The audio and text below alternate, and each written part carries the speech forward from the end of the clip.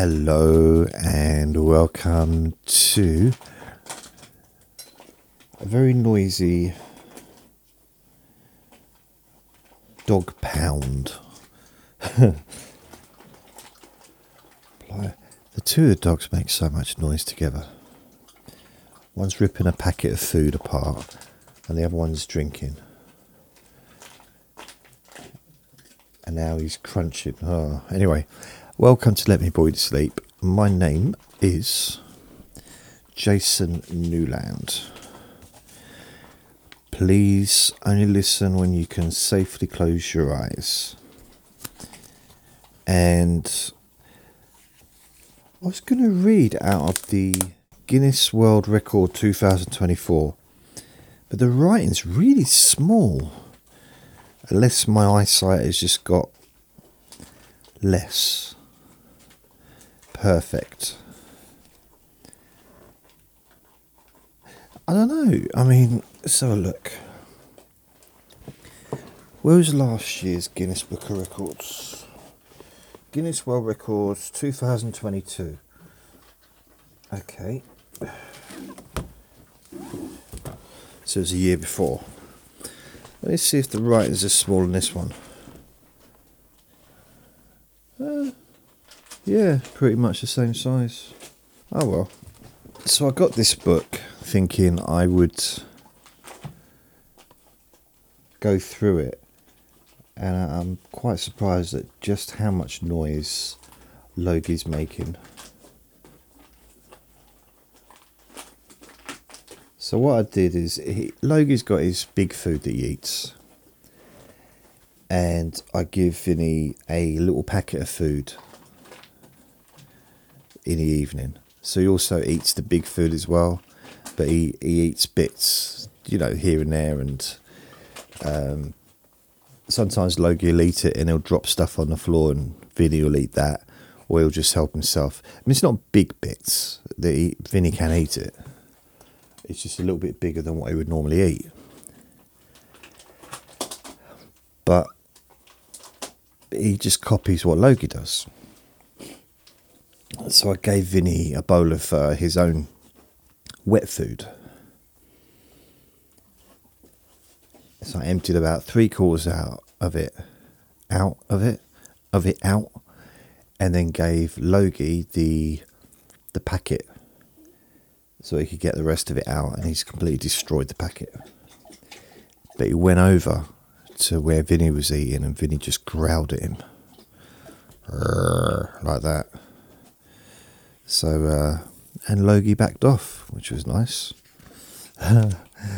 Yeah. Oh, the largest collection of number one singles. Oh, look. Dave Watson owns 1,258 UK chart toppers, including shellac, vinyl, and CD singles. What's a shellac? As verified in Dunstable, Bedfordshire, UK, on the 5th December 2022. His first purchase was 1988's Don't Turn Around by Aswad.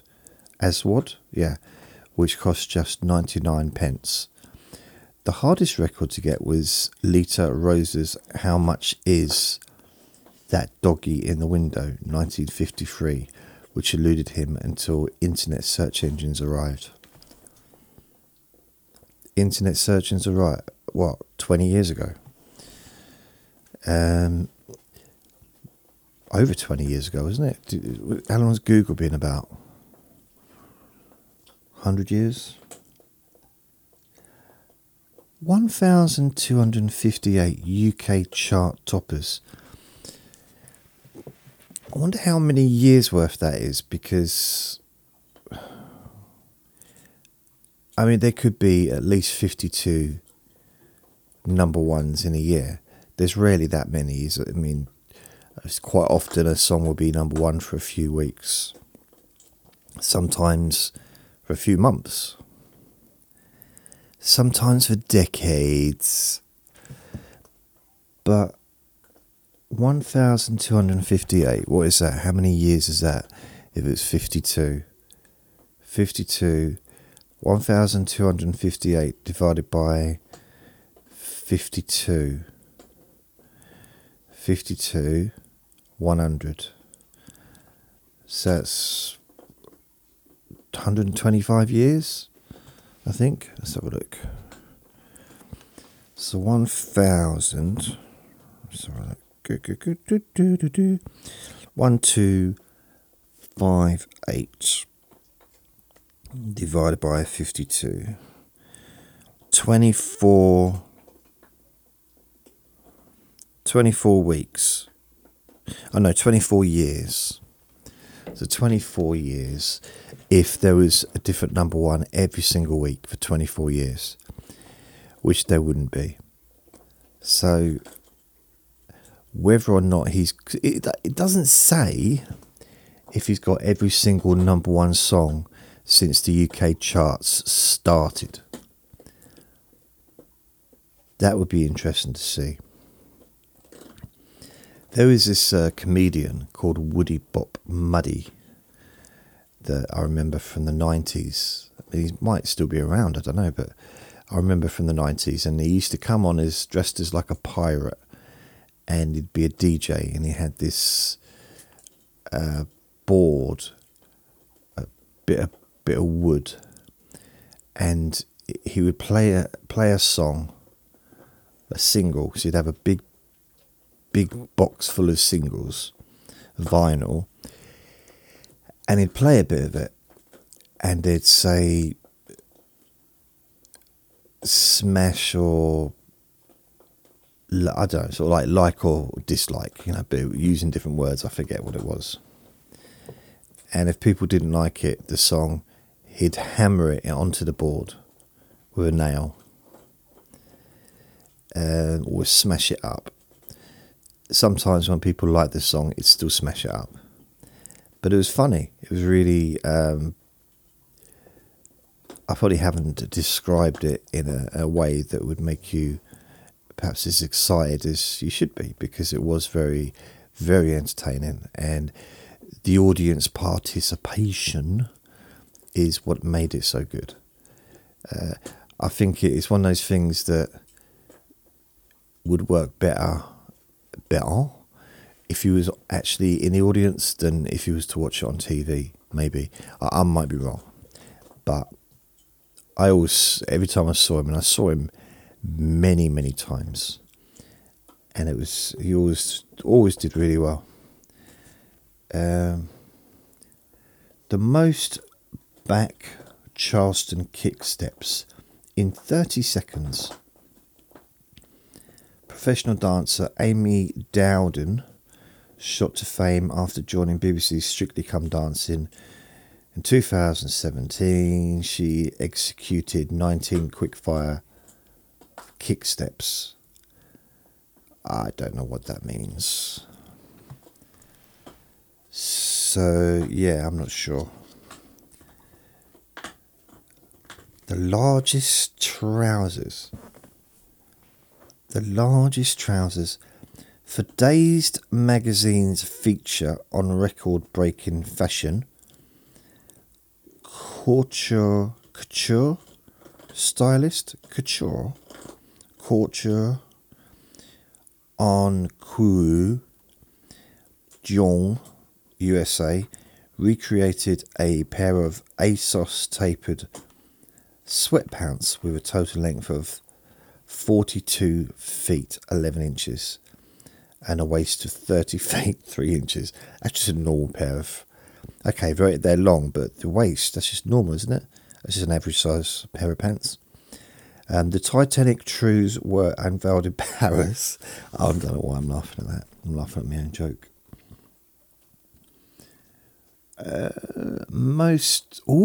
Look at this. Most Smarties eaten with chopsticks while blindfolded in 1 minute is by Avery Chin, MYS, in Kuala Lumpur, Malaysia, and 25 Smarties were eaten with chopsticks whilst blindfolded in just 1 minute. Now, there are ways. I used to know, well, I don't know, I haven't seen him for years, but a bloke called Dean Gold.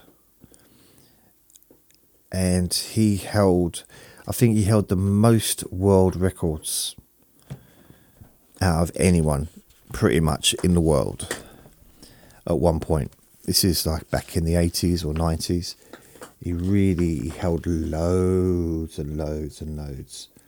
He even started his own organisation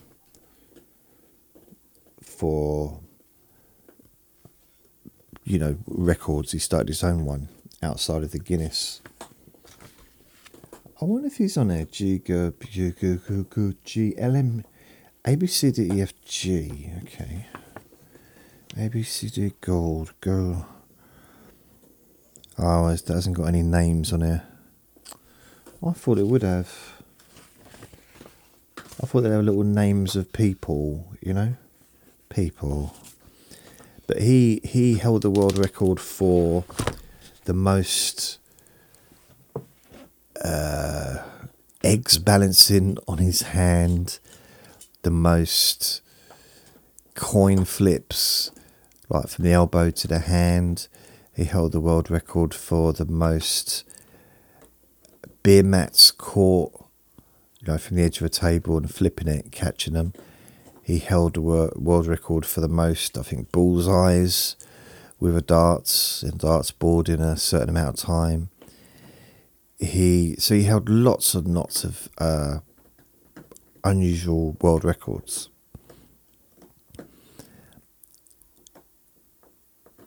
And I think sometimes he'd look up something that wasn't done, that had never been done before, or something that hadn't been beaten for a long, long time, and then he'd sort of work on it. And he really trained. He trained.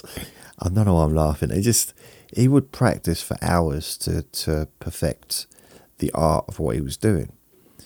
And he used to call himself Dexterous Dean. And his hands, do you know how our hands curl up? If you face your palm upwards and you do that with your fingers and they go like, he could do that with his palms facing downwards and his fingers could point upwards. Like he could bend his fingers.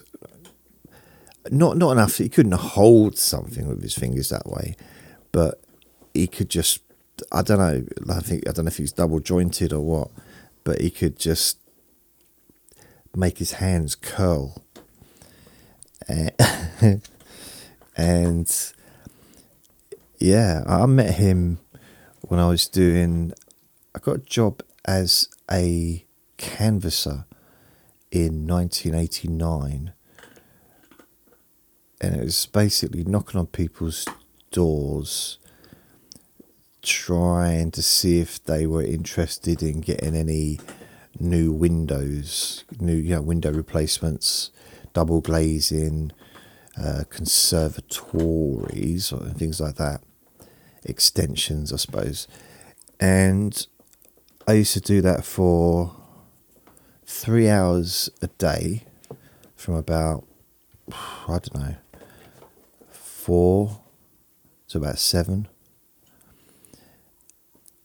or maybe 5 to 8, something like that, and that would be it. That was my full-time job. 3 hours a day, 5 days a week, sometimes Saturday as well. I do get paid extra for a Saturday morning, and I was getting paid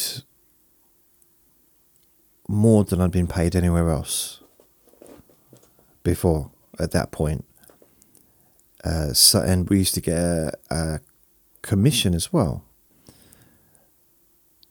So I think the basic salary was like £120 a week, and sometimes I'd take home over £200 a week, or £180 with bonuses. I'd never earned that amount in my life. I mean, the most I ever earned, I think probably in my 20s, was when I had a job in the bakery and I did 100 hours, and I took home after tax £250 for the week. That's after tax, so I would have probably earned 300 and whatever, which was in 1991 was a fair bit of money for what, you know, for the situation. I mean, I was paying £40 a week rent, so it gives you an idea, like ratio wise. So I could live, food and everything, probably on 100 quid a week with everything, including what I needed to, like, well, I was living on £100 a week after that as well, because I got a job that paid me £104 a week, I think, for a few years. But that canvassing job was really good. It's the first time it's weird, you know, I don't know if you, it's almost like I woke up, I became kind of self-aware. I was going to say of myself, but that probably doesn't need adding, does it? Became kind of...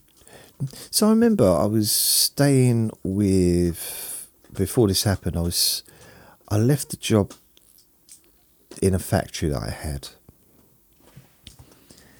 And that was a fairly good job as far as it goes in the town that I was living. It was one of the biggest employers, and it was a factory for making meters, like electric meters, maybe gas meters as well.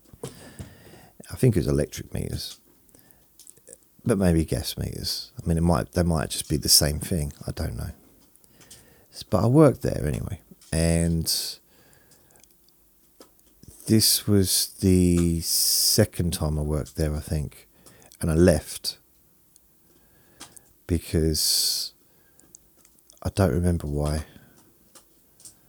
I decided to go to Spain. And those was the days when if I didn't like the job I was doing, I just left. Just, you know, that's just what I did. That was not very professional, I know, but that is how I used to do things. And I wouldn't necessarily think of the consequences. And so I walked out of that job. Well, I just didn't go back. I went to Spain, so I gave up the room that I was living in. I said, I'm moving out tomorrow. I think it was like, and I said, see ya. And I left. Went to Spain the next day on a plane because my bicycle had a puncture. Boom, boom, boom, boom. And I then came back I came back in the evening, so I was only in Spain for the afternoon. I got ripped off by a taxi driver over there. And then I came back. Didn't have anywhere to live. Luckily, my landlady, my previous, the landlady from 2 days earlier, let me sleep there that night. And then I had to find somewhere else to live.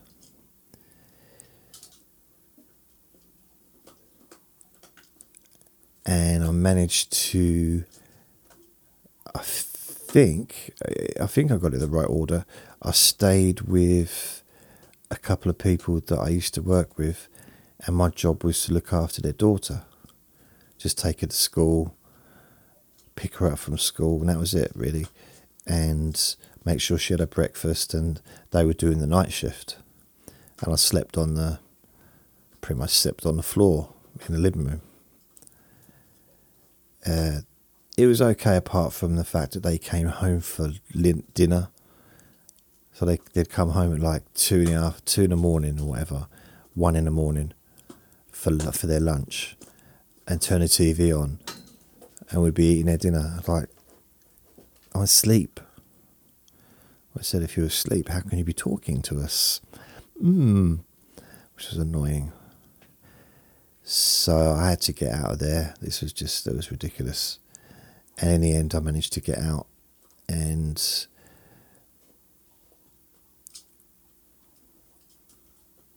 I had a part-time job working when I was there, because they didn't give me any money. They did feed me, and they let me sleep on their floor. It might have been a camper bed or something, I can't remember. Or maybe the cushions off the settee. And it was a comfortable flat, it was a nice flat. And I could eat, but I didn't have any money of my own to do anything with. Like even buying a Mars bar, I just didn't have anything.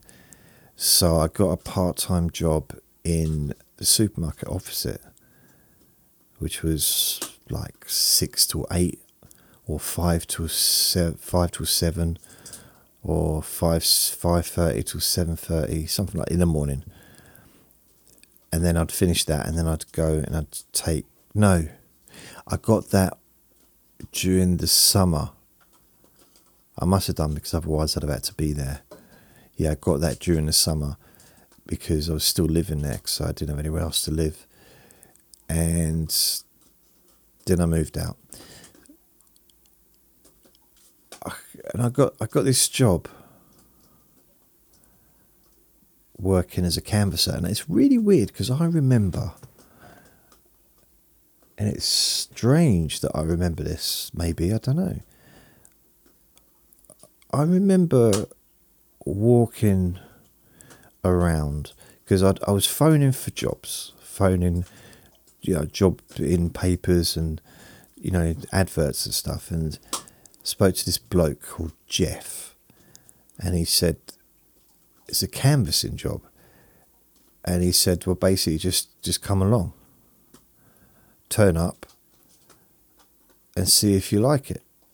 Come along to this address, and you can come along and give it a go. And, no training, just tell you what to say and just see if you like it. And I remember thinking, well, I didn't know if I wanted to do it. Really didn't know. Because the idea of knocking on people's doors did not fill me with ecstasy. Not to start with. I really, really didn't quite like the idea of it, to be honest. And I was quite a shy person, I would say, in certain circumstances.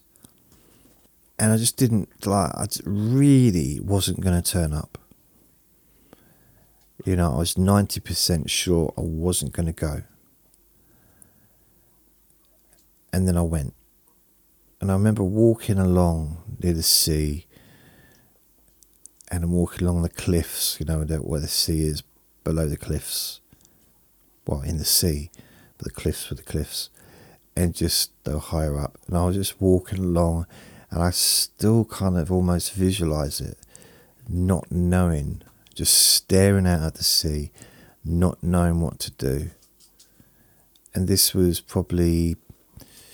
it was in the summertime, early summer. I really, really wasn't sure if it's something that I could even face doing. Knocking on someone's door and talking to them.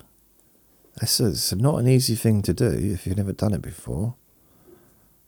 To not have there is a reason, but normally in the past, I've been knocking on someone's door because I was calling round a friend's house, or maybe to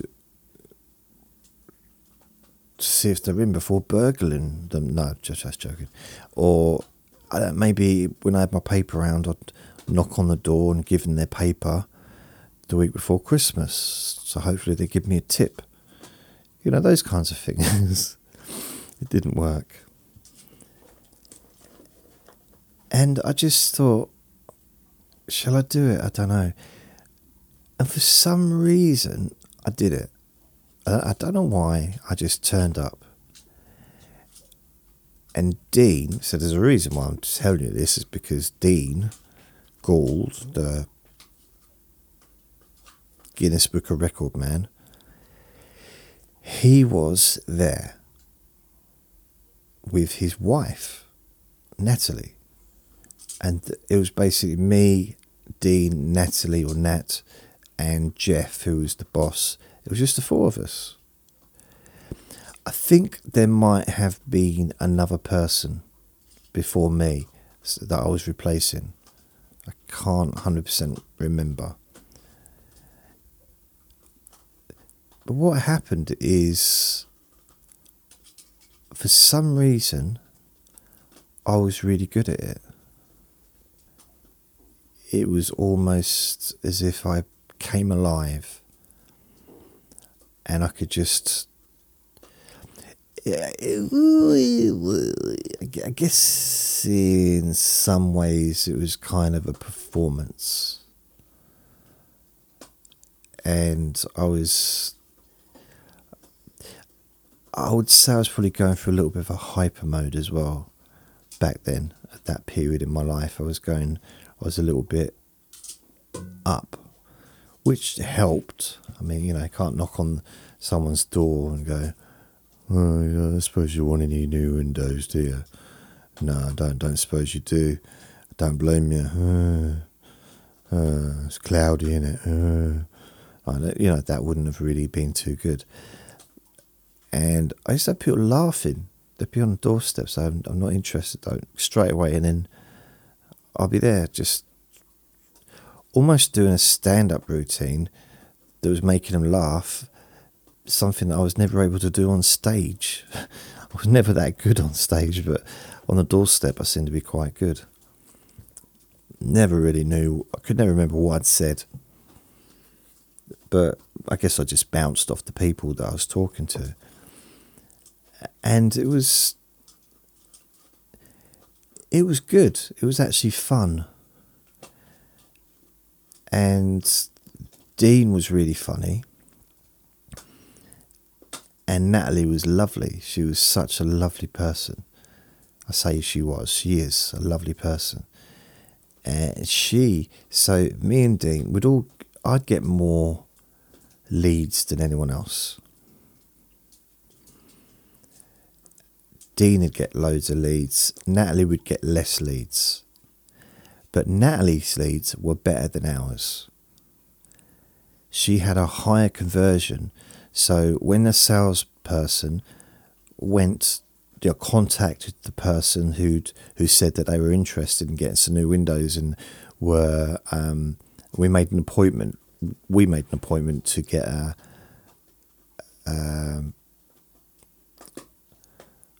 I don't know, just, what do they call it? To have a visit, so they could show them the windows. We'll show them, measure up and stuff like that.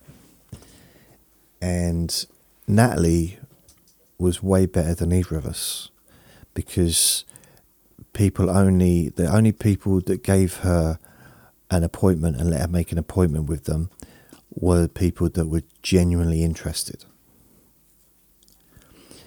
Now, I think some people gave me their details just to get rid of me. And I'd say probably Dean was better than me as well, as far as conversion. So I'd get way more. So I still did well, but my conversion was probably lower than the other two. Definitely lower than Natalie's and lower than Dean's as well. So I was really good, but they were better, at the actual job. But I surprised myself, because I could have made that. I could have just said I was the greatest, couldn't I? But what's the point? Facts are facts. And I was pretty good, considering that I'd never done it before. And I did get better with time. I did it for about 4 months. Until I think the end of end of September time, maybe October. So all the way through the summer, through probably June, July, August, September, so probably about 4 months probably. And it was the best summer pretty much of my adult life. I really just had a good summer. I had money. I moved into a place that was pretty cool to live. Just generally, it wasn't just very quite easy, you know. Didn't have anyone on my back to sort of, oh, you haven't got to tidy up. None of that. I was eating out every day for all my meals, pretty much, apart from breakfast. And I was working 3 hours a day, which is not bad. It's not bad. And what I started to do, which probably,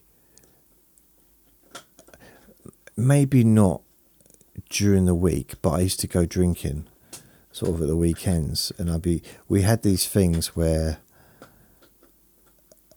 we had competitions. So whoever got the most amount of leads, you know, potentially new customers, would win. Or sometimes it'd be like as a group we had to get, I don't know, 100 leads in the week, let's say, and then we'd win a big casket of champagne and stuff like that. So I ended up winning loads and loads of bottles of champagne. So I remember I was walking down the beach with a couple of my friends, and we were just drinking out of the bottle. And it was fun. It was almost the first time since leaving school that I was able to actually have any fun.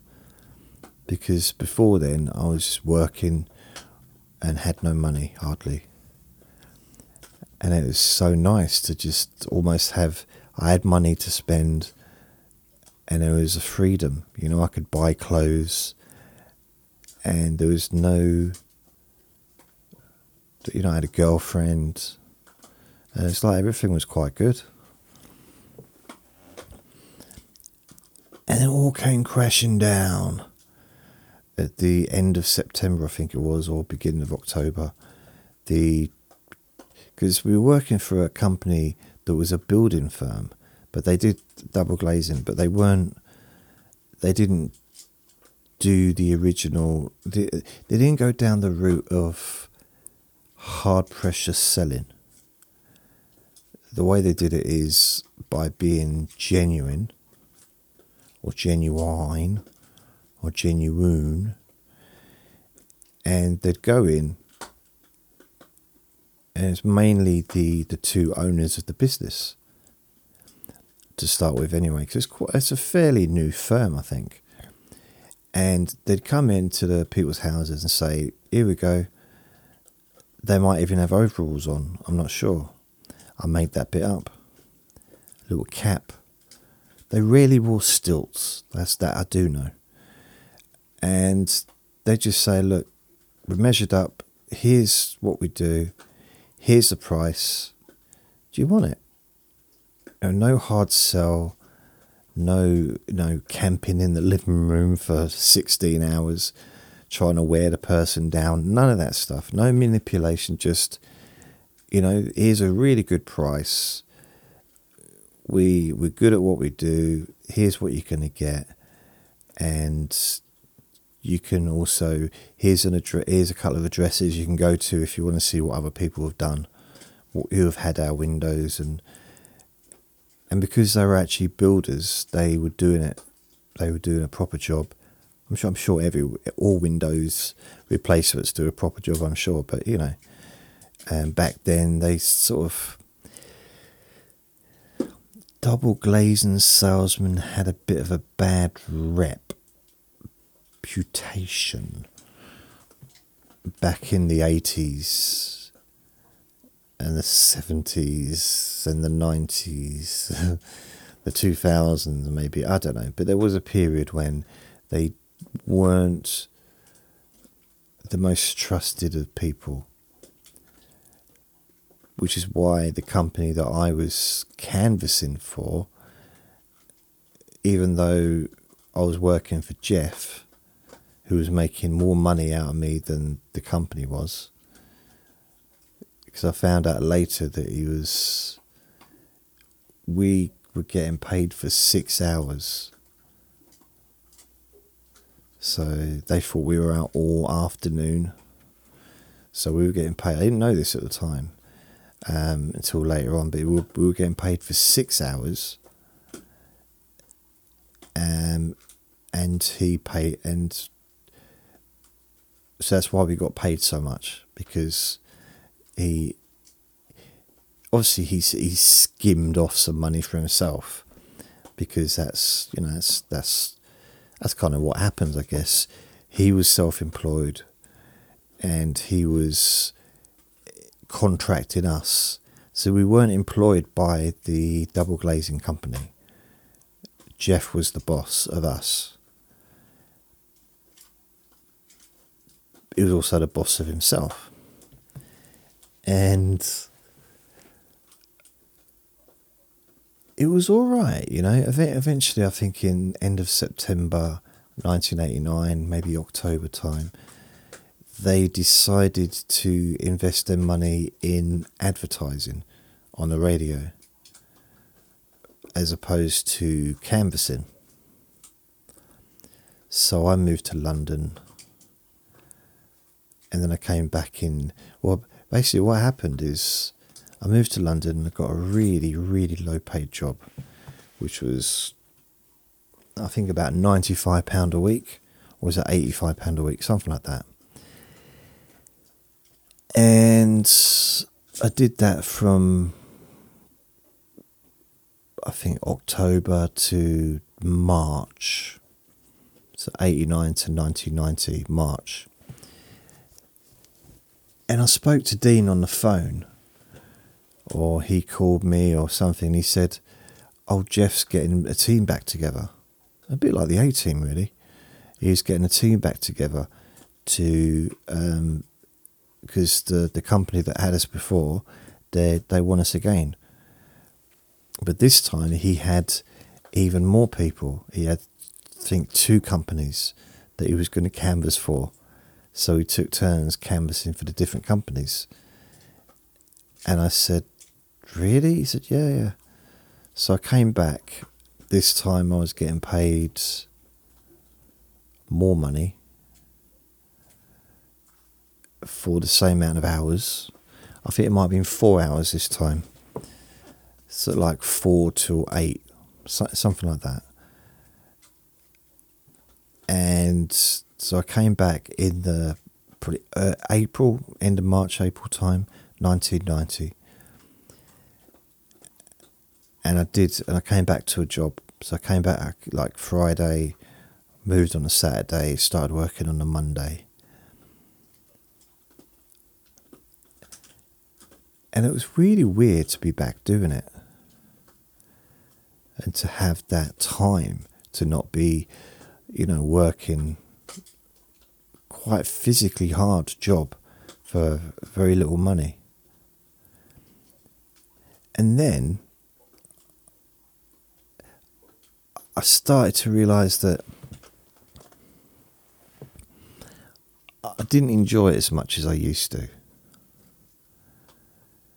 I wasn't really, it was okay, but, and I also remembered how quickly it stopped last time without any warning.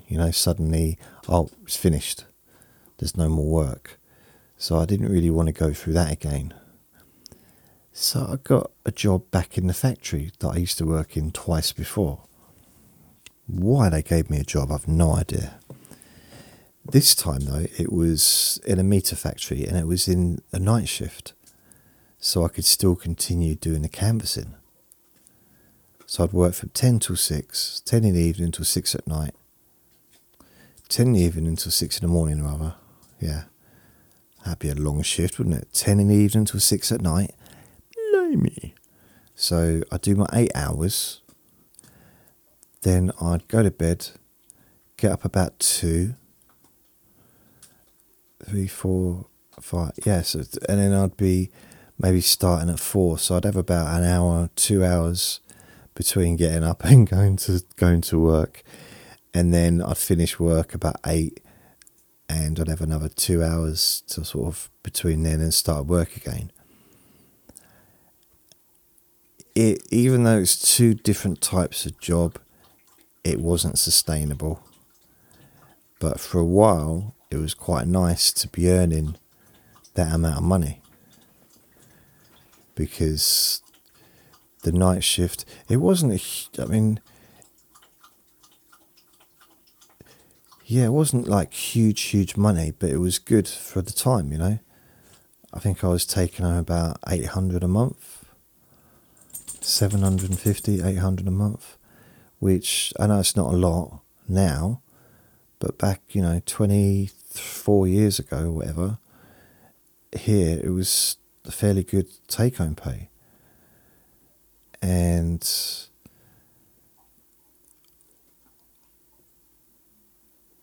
that was for the factory, and I also had another 150 a week coming in from the canvassing. So it was nice for a little while, for I don't know, a month or 2.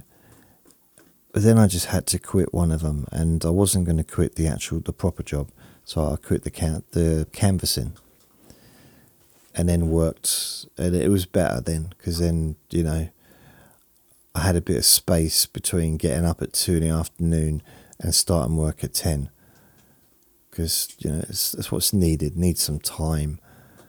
Otherwise, I'm just working all the time.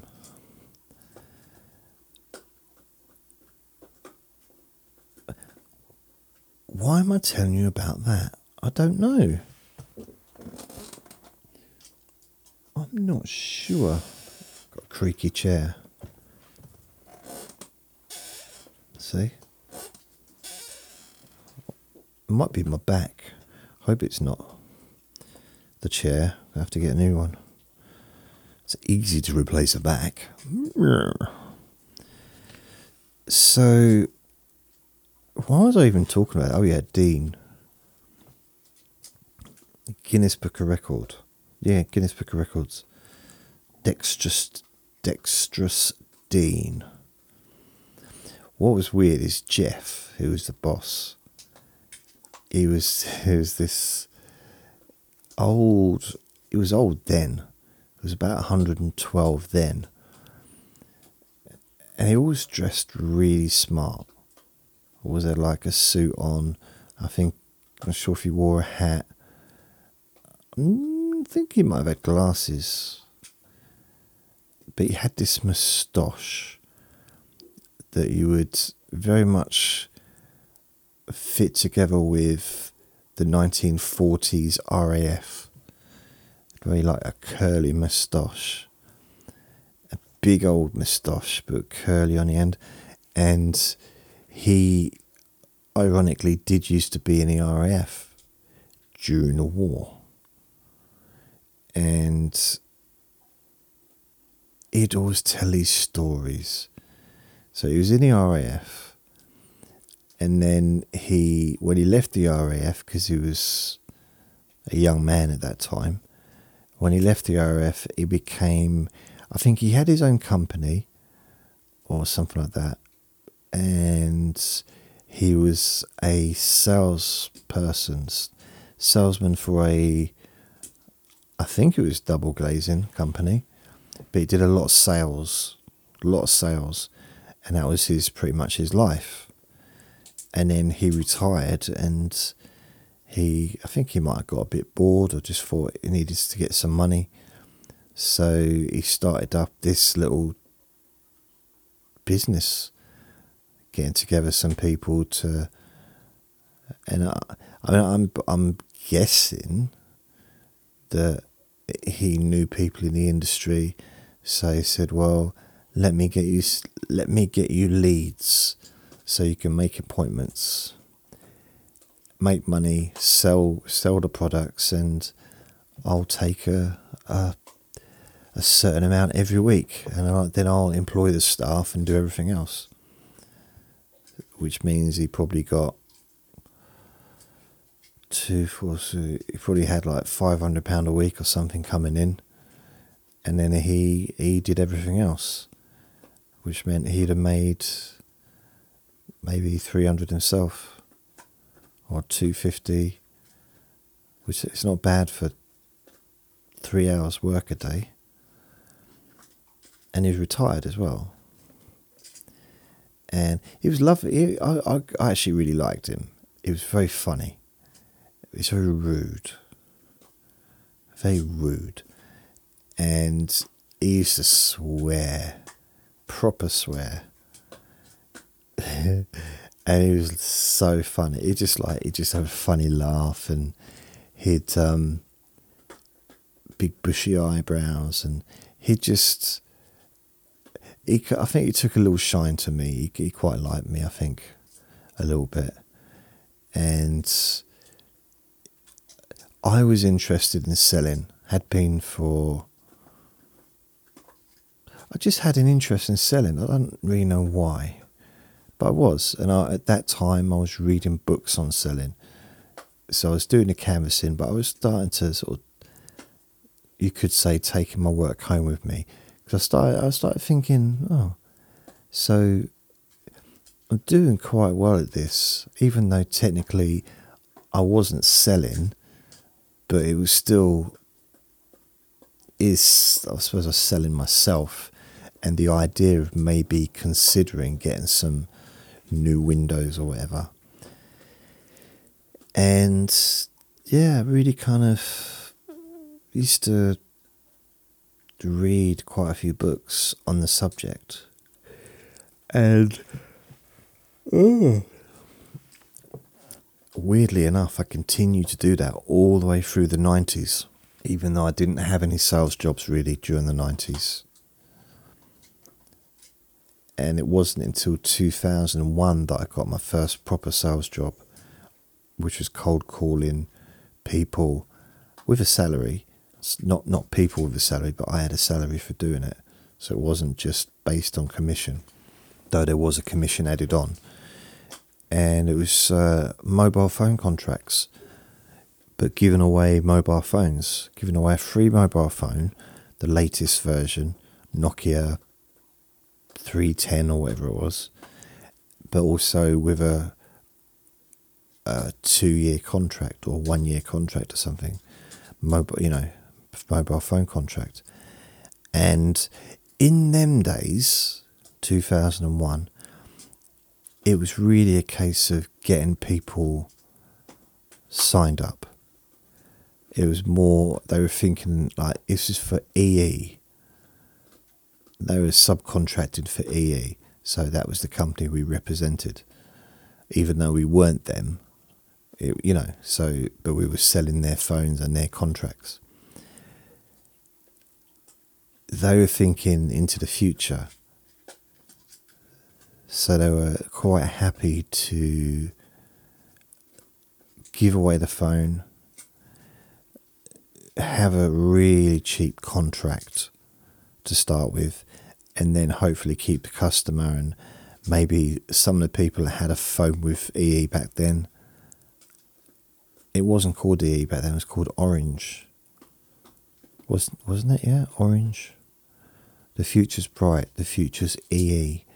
I'm not quite sure how they got from Orange to EE, but it's probably some kind of syndication being bought by another company, but the other company was called something different, and they decided to go with, I don't know, Orange or EE.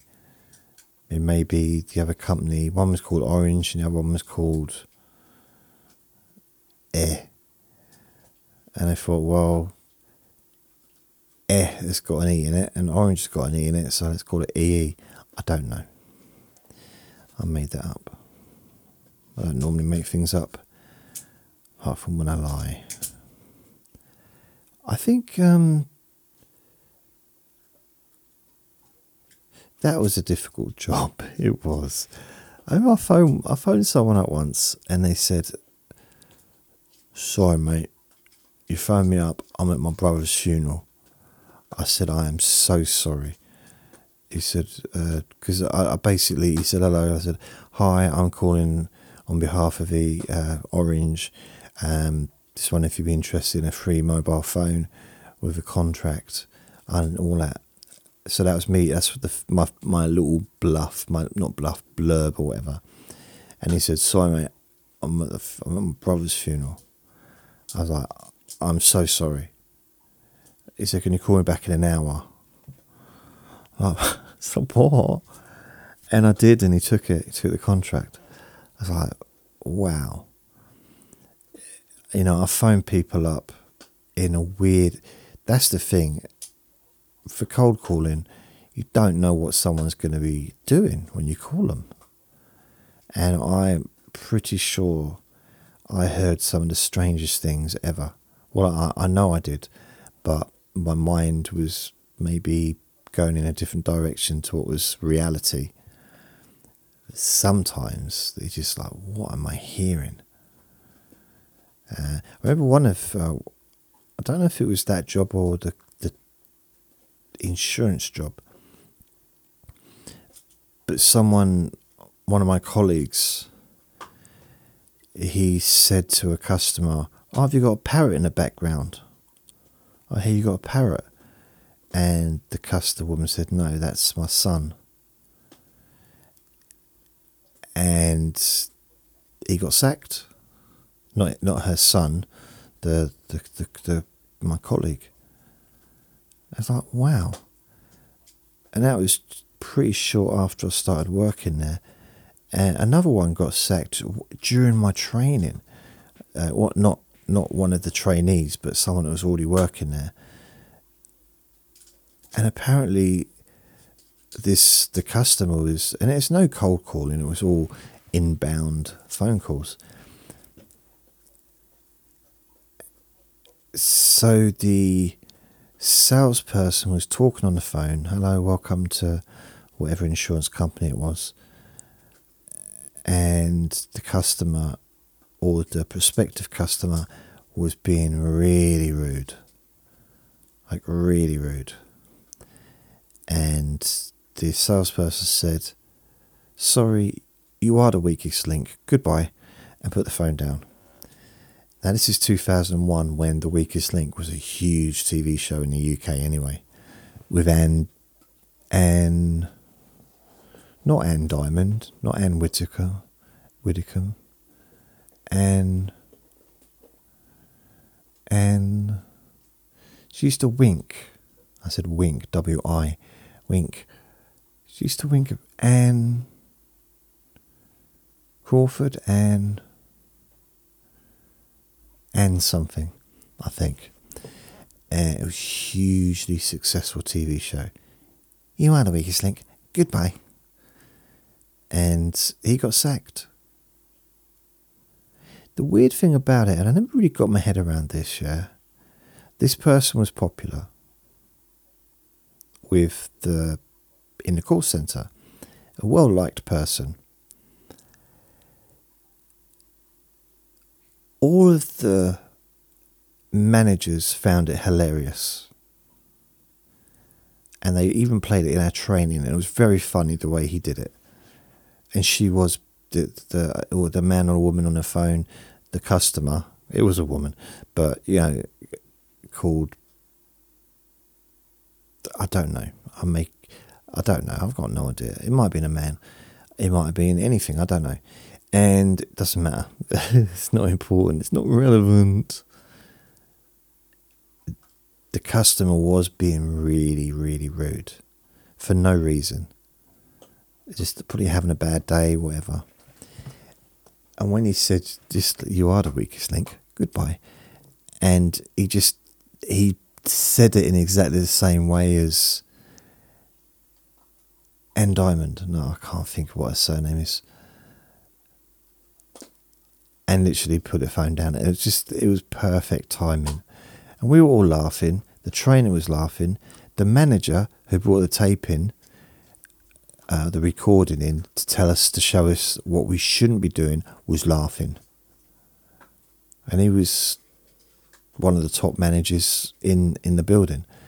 He found it hilarious, and yet they sacked him. I mean, okay, the customer complained. You can't get away with it. You can't just get away and do that. But disciplinary, not sacking. Come on, give the person another chance. Maybe he had other chances. I don't know. But it just seemed a shame, because it's almost like, well, how can you sack someone that is, or fire someone that's just made you laugh doing what they've done? And okay, it was rude, it was unprofessional. I've done worse. Everyone's done worse. Got away with it. At some time in the past, when I was a young'un, little young child of 33, 34. But yeah, I'm not sure why I was telling you that. Why did I tell you that story? I worked in one place, and so I worked in 4 different call centres, 3 insurance, 1 mobile phone contract thing. The second insurance company I worked for, it was run by a bit of a maverick, and he had a company renting out helicopters as well. He was very rich man, self-made, and he'd buy companies and then sell them. So he'd kind of try and build them up and then sell them. And he'd be happy, he'd stay with a company for 10 years, building it up. So it's not like he just do it overnight. So he had this company, and I'm pretty sure it was something like Line Direct. Instead of Direct Line, it was Line Direct. It was like a very similar name to Direct Line, which was at the time the biggest car insurance company. But it was just a very similar name, which he picked. And I remember once he didn't care about breaking the rules. So he came upstairs one day to the sales department, because his office was downstairs, and he said something, and one of the salespeople, I think he said, "Everyone keep the noise down," or something like that. I think it was a quiet day and there wasn't many phone calls, and he said, "I'll keep the noise down because people were talking a bit too much." Now, someone shouted back, like a quip, like a funny remark or whatever, and the person that did it was the top salesperson on the entire floor, the entire building, really. He was a top salesperson by a long way. Every week, always outsold everybody. So he was the one that answered back to the boss, and the boss said, "Get out. Get out." It was in front of everyone. He said, "Put your coat on and leave. You're sacked." Now, you can't sack people like that. It's illegal. You have to go through a process. You can't just, if someone's been a little bit cheeky, well, I can't, it was horrible to watch, really. And he just walked out. He said, "Okay." And he just walked really slowly. "Are you sure?" And he did. Yeah, he left. And that was it. And so I think someone said, aren't you worried you're going to get sued?" He said, "I don't care. I like being sued." So, okay. Well, 2 of the weirdest moments at that place for me was there's two incidences that were very strange. One was because quite a few of the lads would go out drinking at the weekend. The salespeople. I never used to really go out drinking, but they did all go out together, and I think it was like a Saturday night, and they were all really drunk, and someone wrote a letter, and I think he wrote it himself, but basically telling the manager what he thought of him, the sales manager, and posted it through the door of the locked building.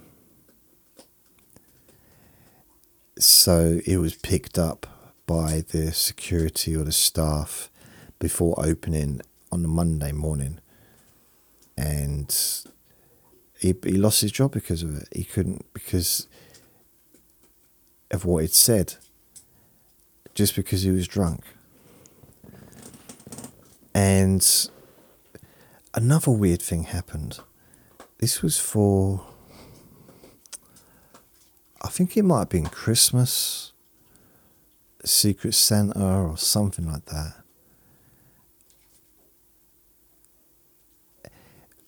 And someone bought or gave as a present a scratch card to his friend, who was also a salesperson on the floor.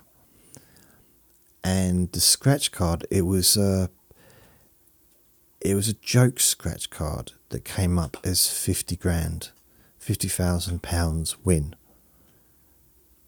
So it was a joke, but it looked legit.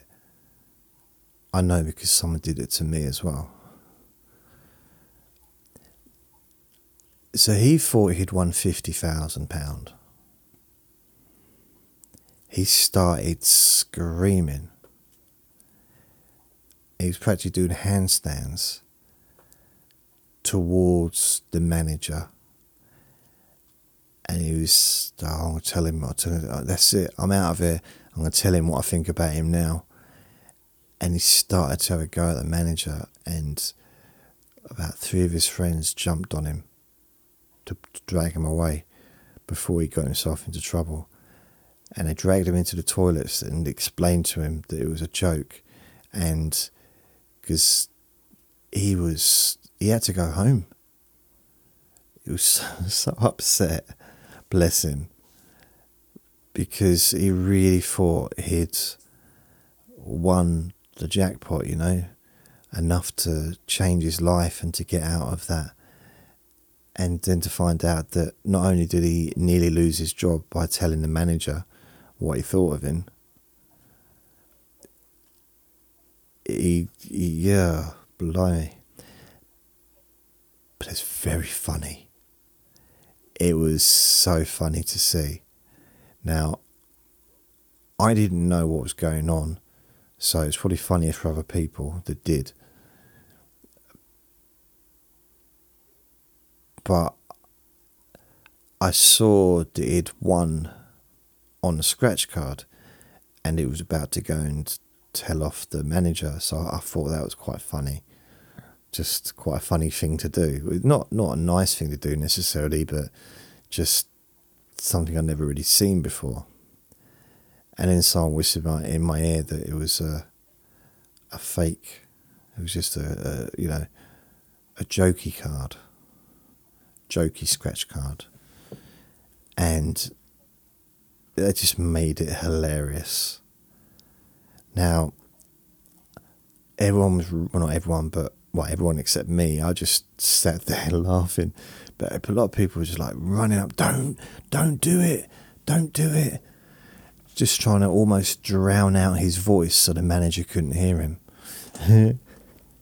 Because he started walking up and started shouting, "Hey, this is what I think he," and like, it was very funny. Can't think of what else. There was a bloke that worked there, and he used to be insurance thingy broke. I forget what it is, but he could choose prices and he could change the prices of the policy, and to make a better deal and stuff for people. And he really took a dislike to me. He didn't seem to like me at all to start with. And then over like a few weeks, he really seemed to like me.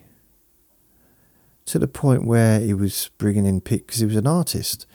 And he'd tell me, oh, I want to be an art, this is what I really want to do. Because he always had a pad and paper. And I never really knew what he was up to. And he showed me, and he was really, really great, really good artist. And he kept saying, I just want to make it, or I want to do that. And I said, well, you need to go for it then. And he got offered a job, I think in London, and I said, yeah, go for it. Doesn't matter if it works out or not. If there's one thing, like, I think follow your dreams. I've always, especially a bit more now after what's been happening lately, I've started to sort of reevaluate that. Just thinking, perhaps I need to start really think about what I want to do with the time that I have. But with him, so when I went to London to follow my dreams of being a comedian, I had no talent really as such. I wasn't. It's just something I really wanted to do, and I did it for 7 or 8 years, and I was average at best, really. At worst, I was worse, really bad. However, I followed my dreams and I felt quite good about that, but I did sacrifice. I made many sacrifices along the way to get there. But for him, it wasn't a sacrifice moving to London, in a sense that he had the talent. I think to have the opportunity and to also have the talent as well, it's almost like a perfect storm, really. You have to be silly not to go for it, I guess. I know sometimes, there's different situations why people stay where they are and that, but even when I was going to I decided in 1990, in April, I was in the bath, and I decided to start keep me bum clean. No, I decided I want to be a comedian, and that was it. From then on, for the rest of the year, I was focused on going back to London.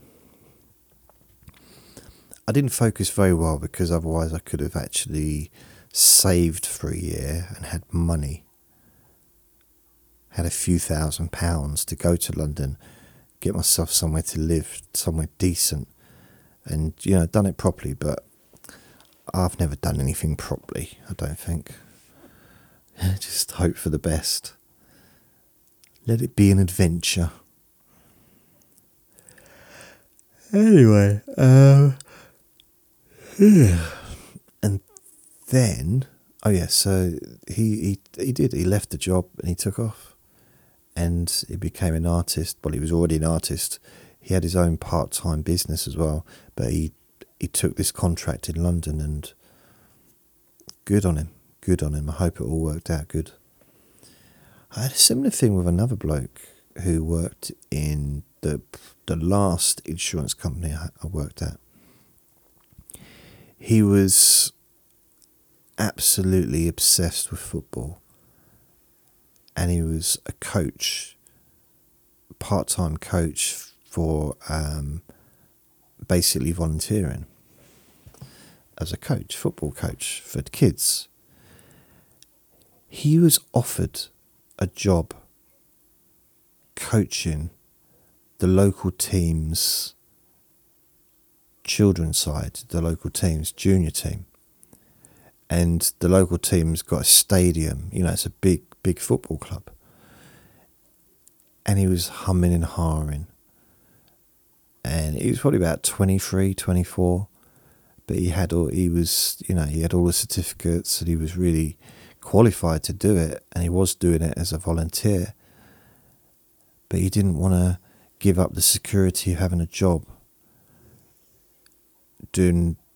selling car insurance to doing something that was, I think it was just it was temporary contract, maybe 6-month contract or a year contract or something. And I said, look, you don't know where this is going to lead to. This is your dream. What have you always wanted to do? You wanted, I suppose, it was either be a footballer or be a football coach.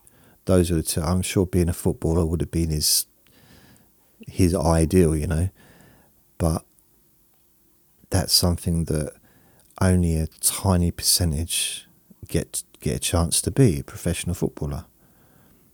Although I've known a couple of semi-professionals, and I think he might have been in the past, but he was a coach. I think he actually had an injury. I think he hurt his leg or something. I'm making it up, but it makes a story more interesting. Yeah, he fell out of an acorn tree and bounced on a trampoline and then landed on a helicopter, something like that. Who was doing somersaults. Bright red smoke coming out, sort of saying "I love you, Deirdre," in the sky. So it was a very mixed situation, because his name was Deirdre, so he was confused, like, oh, hurt my leg, but someone loves me. It was very strange. And he said, oh, you think I should go for it? I said, yeah, 100. I'll be with you in a minute. Go away for now. I'll be with you in a minute. So he headbutts the desk and just shakes everything. I feel so sorry for him at the moment. I'm sorry, I didn't mean to be rude. Little bastard. In